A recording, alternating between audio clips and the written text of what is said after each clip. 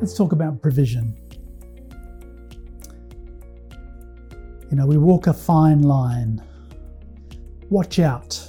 A man's life does not consist in the abundance of his possessions, according to Luke 12:15.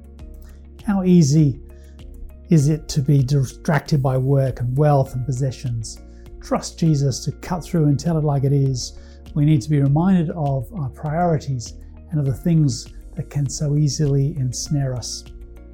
A life is more than what we want to do, where we work and what we own. We are called to operate with excellence in our sphere of influence, yet be untainted by its falsehood.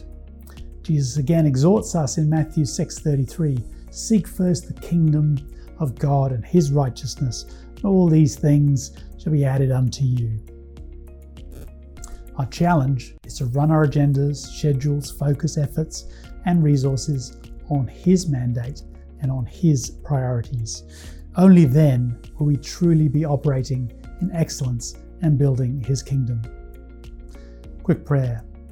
Lord, show me your schedule and priorities for my life and business. Amen.